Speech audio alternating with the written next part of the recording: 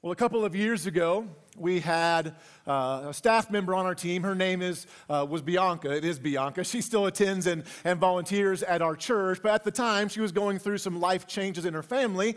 That meant she had to step down from being full-time on staff with us, which we were sad about. She's a great member of our team. So we wanted to honor her and celebrate her on her way out on her last day by throwing her just a small party with our staff. I only tell you this next part because it's a key part of the story. Otherwise, it wouldn't matter. But Bianca is of Mexican descent. And Stephanie, who is currently on our staff, in her own words said, I wanted to give her a true Mexican send-off. And the way she was doing that was by putting a farewell message, on the cake in Spanish. So we all show up out in the lobby, the cafe out here, all of our staff. A fresh pot of coffee was made because everyone knows that all great celebrations start with fresh coffee. Can I get a witness up in here? None of us had seen the cake yet, and Stephanie brings out the cake and wanted Bianca to see it first. So Bianca looks at the cake, looks at Stephanie, looks at the cake, looks at Stephanie, and Bianca asks Stephanie, what does it say? To which Stephanie says, read it. Bianca's like, I did read it. What does it say? And Stephanie said, I wanted to give you a true Mexican send-off, so I had a farewell message written in Spanish. It says goodbye in Spanish, to which Bianca said, no, it doesn't. So they both look confused. I'm now super curious. So I walk over to the cake, I look down, and start dying laughing when I see this. Sayonara, señorita. Yeah, we started doing what you're doing, as I explained to Stephanie, that her true Mexican send-off started with a Japanese word. You see, because Stephanie misunderstood what a word meant, she misused what it was for, and Bianca completely missed out on what was intended. That's a funny story that I've been waiting years to tell, and Stephanie had no idea I was telling it today. I wanted to make sure she came to church. But it's not so funny when it comes to what I believe to be one of the biggest misunderstandings in God's church today. One of the biggest hurdles I think we all face in our faith, and it's one word: money. Nobody's laughing now. If you're new here, my name is Jeff Manis. I'm the lead pastor here. And now that you know what we're talking about, you may not be so glad you came today, but I'm thrilled that everyone is here today, including anyone who's joining us on video or in one of our video services. We're in a sermon series called My Declaration, a challenge for men to rise up. We're walking through some of the main themes from a book that I was able to write and release a few weeks ago. They are still available out in the lobby at the book table. If you've not got one yet, would love for you to get one there, or you can go to my website or share my website to somebody else, jeffmanis.com/store. You can buy all the books that I have on there as well. One of the major themes in the book, a whole chapter I dedicate to it, and really one that I think many people, especially men, struggle with, is in the area of taking responsibility for our finances, specifically honoring God financially. Now, I know that every time a pastor preaches on money or talks about giving, there are some people who kind of get maybe defensive or worried or skeptical, and I get it. I get it. You might even be here today, and one of the reasons why you don't believe in God, especially the God the Christian church promotes, is because of the way the church, the big C, God's church, has talked about money or even mishandled money in their church. Maybe the only time you ever heard church talk about money is when they were begging for it because they were out of money. I'm just saying, I get it. I'm frustrated as well with how we have done that. We, the church, God's church, have not always done a good job communicating about money or teaching what it means to honor God financially. That's led to some misunderstandings about money in the church. So just up front, I want to be clear.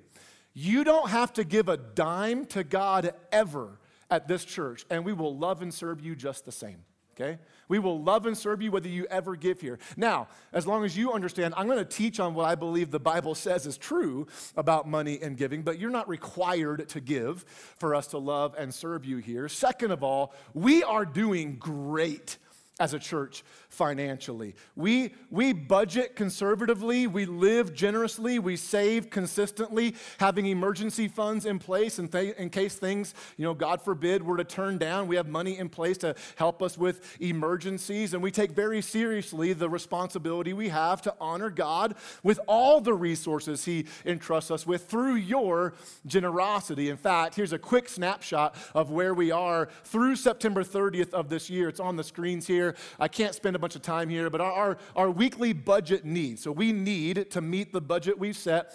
$33,079 a week. We are averaging and offering $34,430 a week, so slightly ahead of pace. You might wonder what happens when there's positive cash flow. Well, we get to do things like pay down debt. So we've paid an extra $74,000 on principal-only payments on top of our monthly payments for the remodel loan on this facility. We give 10% of every offering into outreach that's only used to serve our community and God's kingdom around the world. So far this year, $164,248 has been given towards outreach. On top of that, from positive cash flow, we paid for in cash the Play City free indoor playground over here, $109,028 completely paid for in cash. And then the iHeart Wyoming initiative, which is our initiative to come alongside churches. We have given away $83,222 to other churches across denominations all throughout our state so they can serve their communities in tangible ways.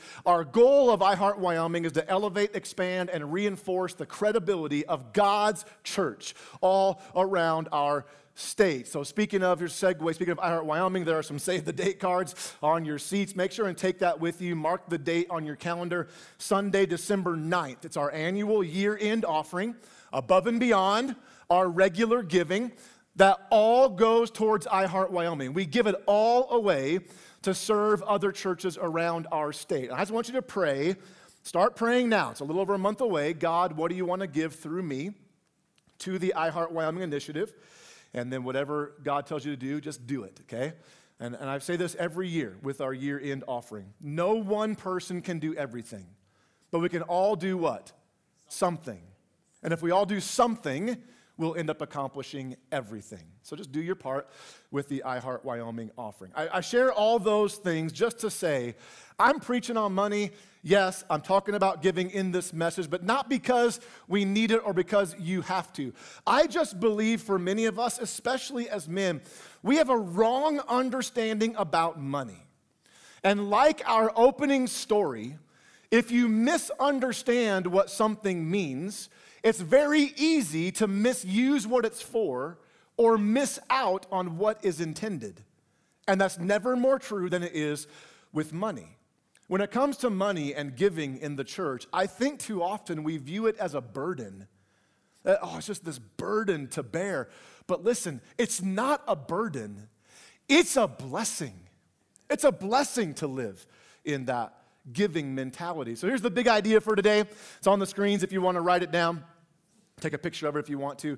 Honoring God financially is not a burden for us to bear. It's a blessing for us to live. I'm going to need some help from the believers in the room today who are with me in this, okay? Honoring God financially is not a burden for us to bear. It's a blessing for us to live. Amen, Christians in the room? So if that's true, and it is, by the way, it's true.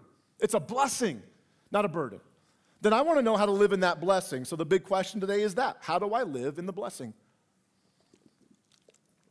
How do I live in the blessing? The main scripture is in Genesis. You might be surprised to know the answer to the financial blessing we're talking about is in Genesis, but you can follow along on the screens. All the verses are there. If you're using your own Bible, super easy to find. It's the very first book in the Bible, the Old Testament, a few chapters in, and you're there. If you don't own a Bible, one of the things we do with the resources God gives us is purchase Bibles and give them away by the hundreds throughout the year. We love doing that. So ask for a Bible at Guest Services. We'll get you your own copy. The first 1.5 chapters of the Bible are all about God creating this amazing, incredible universe in which we live. That by the word of his mouth, He spoke the stars and the planets and the oceans and the animals. Yes, for some reason, even the cats. I don't get it, right? Like, I know God can't make mistakes, but come on, dude, you got to explain that one. I'm convinced before sin entered the world, cats were more like puppies, but I'm just saying, after sin, they became evil. That's all I'm saying. Then he made the Garden of Eden, which had to be more spectacular than anything we've ever laid eyes on. Then he created mankind, Adam and Eve, male and female, and that's where we're picking up. Genesis 2:15 says this: "The Lord God placed the man, or mankind, in the Garden of Eden to tend and watch over it." That one verse, by the way, is the foundation for everything we need to know about life, including our money. And you might be, are you for real? Have you lost your mind? So here's what I mean. God made the Garden of Eden. Didn't need anybody's help. He didn't use Adam, didn't use Eve to help. He just made it. He placed Adam and Eve in the garden to tend and watch over it. Meaning, the garden didn't belong to them, but they were blessed by it, and they were tasked with managing it. And the same thing is true for every area of our life, including our money. Including our money. So honoring God financially is not a burden for us to bear. I hope you get that. It's a blessing for us to live. How do I live in the blessing? The first thing comes from that one verse. I have to understand it all belongs to God. It all. Everyone say all. It all belongs to God. All of it. King David, king over the nation of Israel in the Old Testament, 1 Chronicles 29, 11 and 12, says this to God in a prayer: "Everything in the heavens and on earth is yours, O Lord, and this is your kingdom." I might be the earthly king, but you're the King of Kings. So I don't even own the kingdom. It's yours, God. "We adore you as the one who is over all things. Wealth or money and honor come from you alone. You rule over everything." That is one of dozens of places in the Bible where we are taught God owns it all.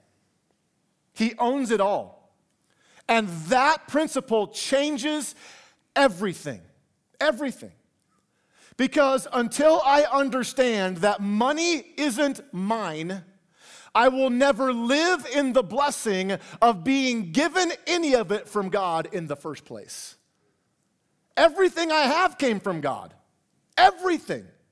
So everything I have is already a blessing. But if I don't acknowledge it belongs to God, it will not be a blessing.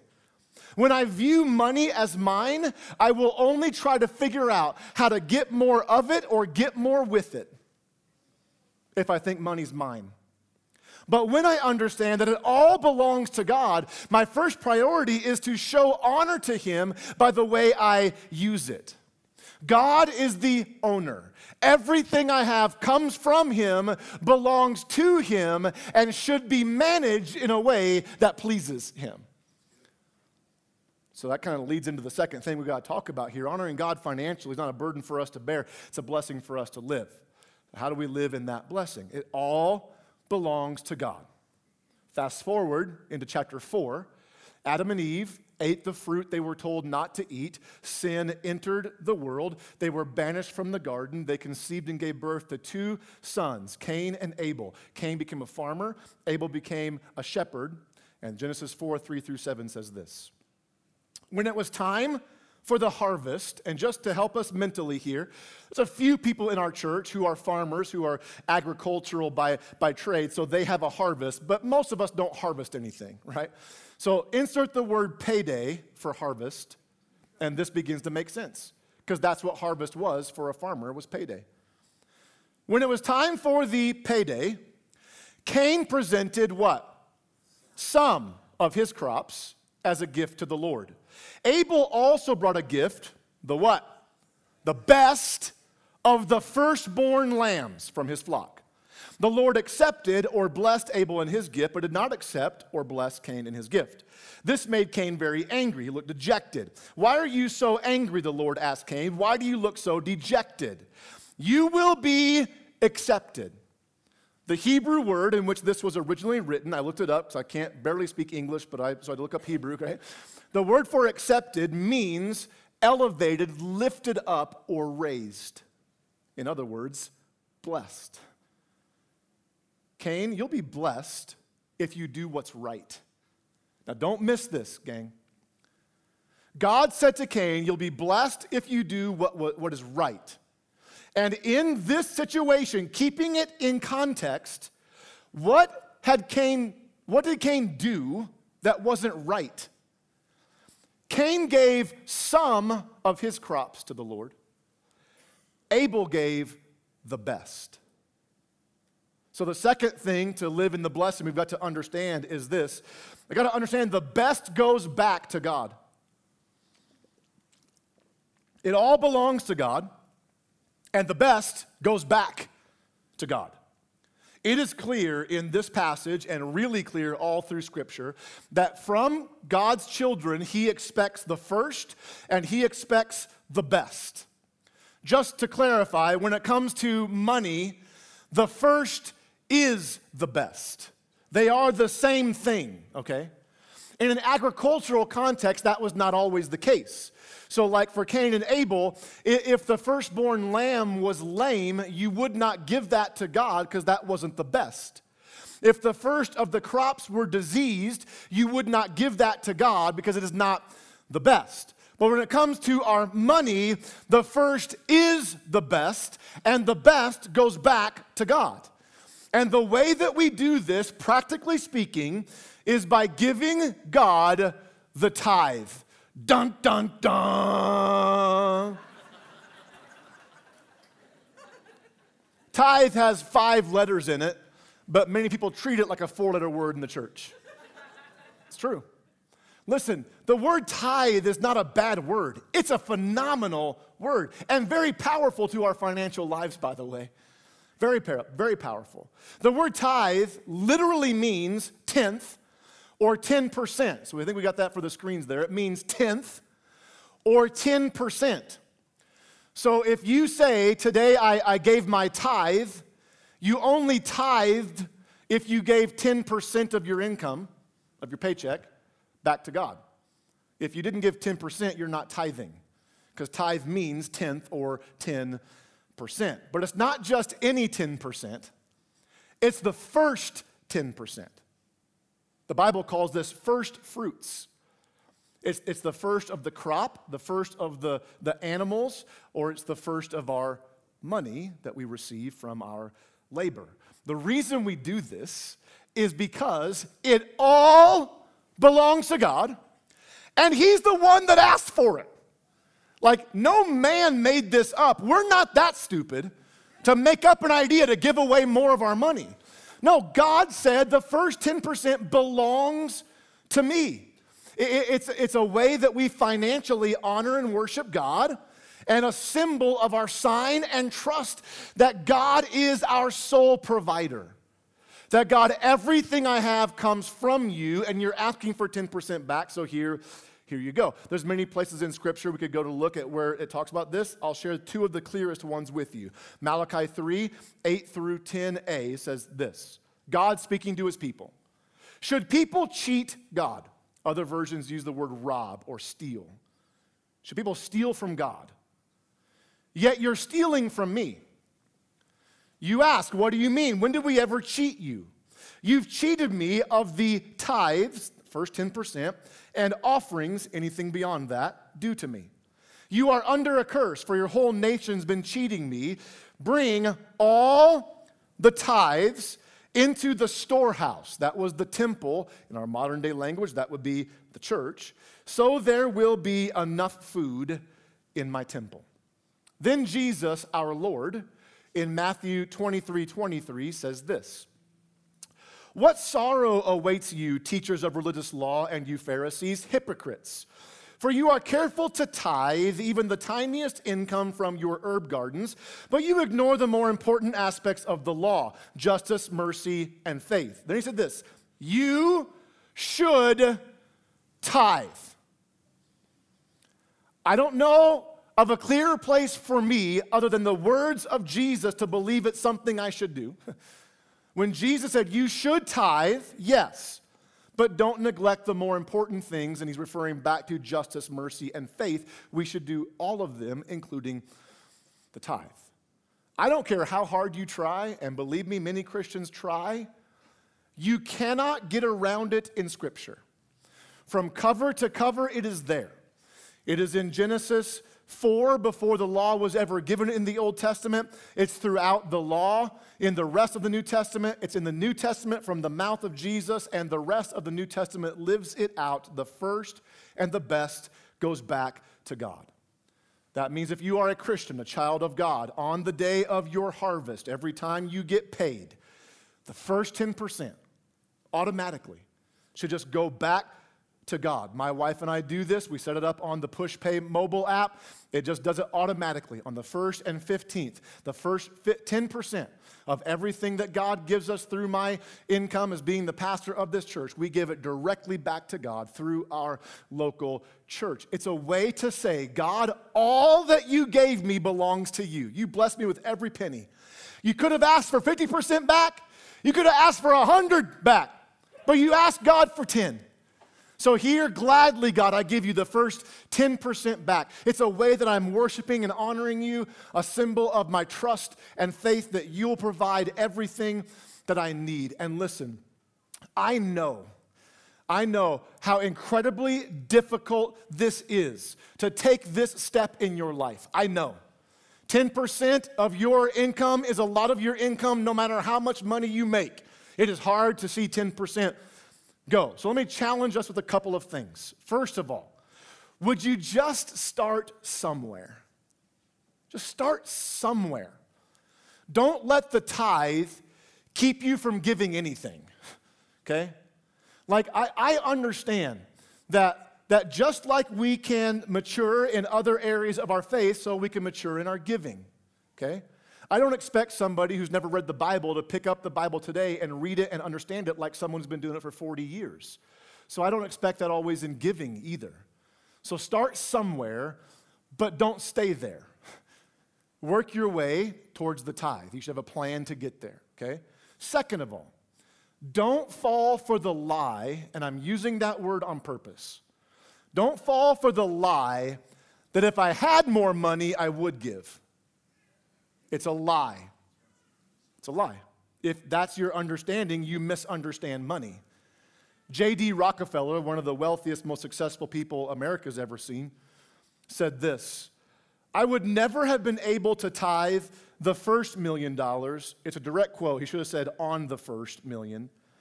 I never would have been able to tithe on the first $1 million I ever made if I had not tithed on my first salary, which was $1.50 a week.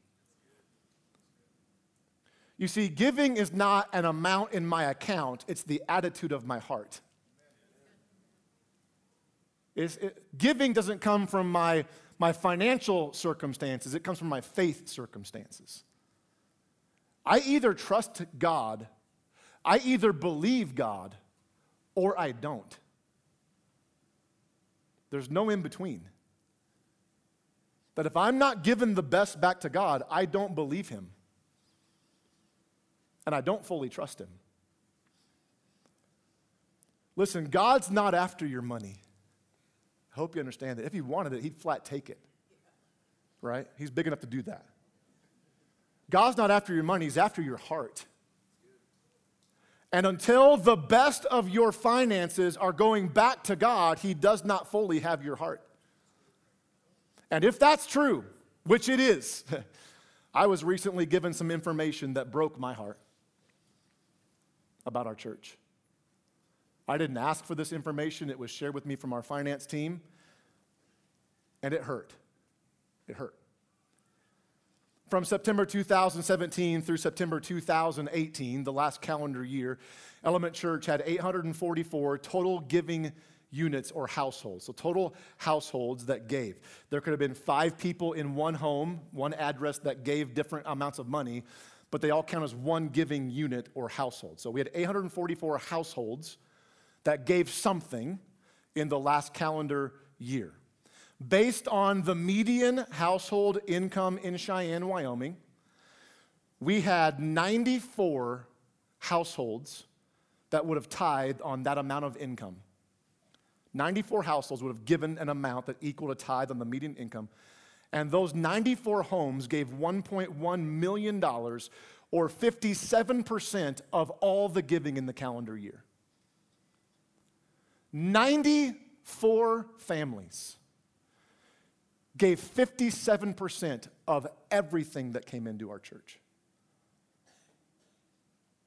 On the flip side, there were 488 households of that 844 that gave under $1,000 for the year, for a total of $101,658. So 57% of the households gave less than 5% of the resources. That's scary to me. And as your pastor, it concerns me.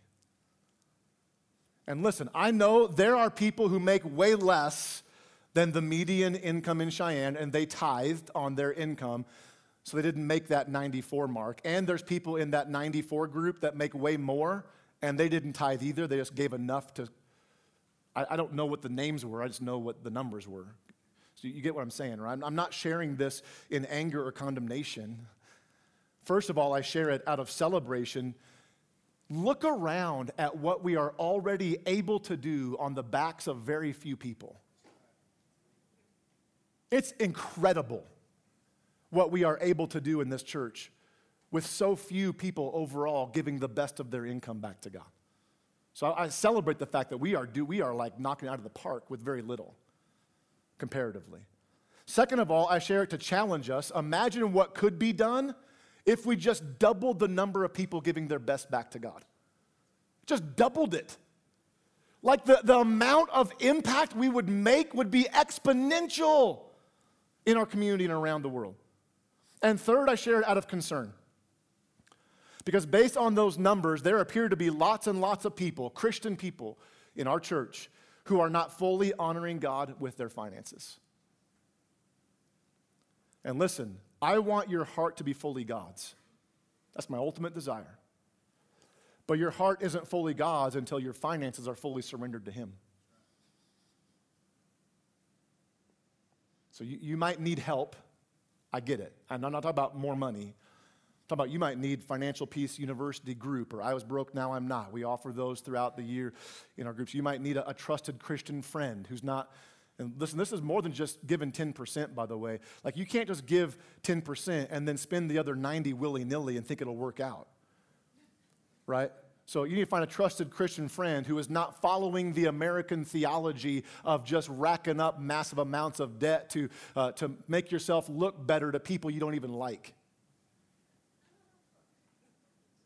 Find someone who's living a debt-free life, honoring God financially, and get their help in helping you get your finances in order. Why? Because honoring God financially is not a burden for us to bear. It's a blessing for us to live. How do we live in that blessing? Got to understand it all belongs to God. The best goes back to God. And then verses 6 and 7, again from our main scripture, God says, why are you so angry? Why do you look so dejected? You'll be accepted. You'll be blessed if you do what's right. The third thing I've got to understand is this: the blessing comes from God. It's not a blessing I can create or manufacture. It's a blessing that God chooses to give. Going back to Malachi 3:10, we already read it before, but here's the whole verse. Bring all the tithes into the storehouse, so there'll be enough food in my temple. If you do, says the Lord of heaven's armies, I will open the windows of heaven for you. I will pour out a blessing so great, you won't have enough room to take it in. Try it. Put me to the test. The only place in the entire Bible where God says, test me, is in the area of our finances. Why? Because He knows how much we struggle with letting go. And He says, if you'll give me that part of your life, I will open up the windows of heaven upon you. And it may not be a financial blessing, by the way. It's not give God 100, He gives you 1,000. No, it's give God the best and He'll take care of you. That's blessing enough. Recently, I got a story shared with me on social media of a young man who began tithing under our teaching here at Element. I believe he's in the Air Force and got sent on to a new community, but he sent me a message about how God has helped him after he started tithing. He said this: God's work in my finances has been incredible to watch. His blessing may not have come in the ways or timing I would have chosen or wanted, but rather in ways that suggest provision truly originates from him. I wanted to send this to you as an encouragement that although tithing is likely not fun to talk about as a pastor, and that you might even receive pushback of sorts when you do, it is incredibly important. It has made me a better follower of Christ, and for that I'm truly grateful. All the best, Jeremy. Listen, when you give God the best and honor him with your finances, he doesn't just improve your finances, he improves your faith. He improves your faith. Now, I don't know how it works. I don't. I can only tell you that it does. That when I give God the best, when I give God the first 10% of my income, I've never missed a tithe. I can't remember the last time I didn't tithe on what I received in income. When I was a kid and probably told my mom I did tithe but lied to her and didn't and bought bubble gum instead. That's probably the last time I didn't tithe. I don't know how it works. All I know is that God does more with 90% left over than I could do with 100 on my own. I don't get it, but it works. So where are you at in this process? Where are you at? Are you a keeper? Meaning you don't give anything to God through the church? Depending on what study you read, they'll say that about 75% of church attenders give nothing to God in a calendar year. Nothing. Are you a casual giver? Like if you have some of your crops left over, you'll give a 20 spot, 50 here and there, but only if you have it left over and it's on you when you're in church. Are you a consistent giver? Like you've set an amount, it's not a tithe, but you're giving $100 a paycheck or $100 a month and it's consistent. We got a lot of those. Are you a committed giver? You're giving the tithe. You're honoring God with the best and you're trying to honor him with the other 90%. We got 2 months left of the year. What if in the next 2 months, all of us took a new step in our giving? If you're a keeper, could you give something? Could you? I think you could. If you're a casual giver, could you just become consistent? Set a dollar amount and just give it every paycheck? If you're a consistent giver, could you move towards the tithe? If you're a committed giver, what's that next step for you to live in radical generosity? I have a friend of mine in the church. He says this all the time. He has an amazing story I wish I could share. He says, you can't outgive God. And then he adds this, I've tried. And he is living one of the most generous lives I've ever seen in my life, and God's pouring abundance of blessings upon him. Giving is actually a perfect analogy of what God's done for us. You realize that? For God so loved the world, he gave. What did he give? The first and the best. Jesus, the Lamb of God. One pastor said, Jesus is quite literally God's tithe to us. So when I tithe, it's a reminder that God, you first gave me the best. So how could I not? How could I not give you the best back when you ask for it? My money, in view of the cross, becomes nothing. Nothing. Let me pray for you, and then remain still. We'll let you go here in a second. God, thanks so much for your truth. Thank you, Lord, that you have provided for us all that we need. Lord, help me to acknowledge it all belongs to you, the best goes back to you, and the blessing comes from you. In Jesus' name, amen. Living room's available. For those of you who are new, just please stop by there. If you need prayer for something, stop by the purple tent in the back of the auditorium. We'll pray for anything you got going on. And if you want to talk to somebody about what it means that Jesus paid the price for your sins, I'd love to do that. A pastor, volunteer, prayer team member, find one of us. We'll talk to you about that. Love you guys. You're awesome. We'll continue next week. You're dismissed.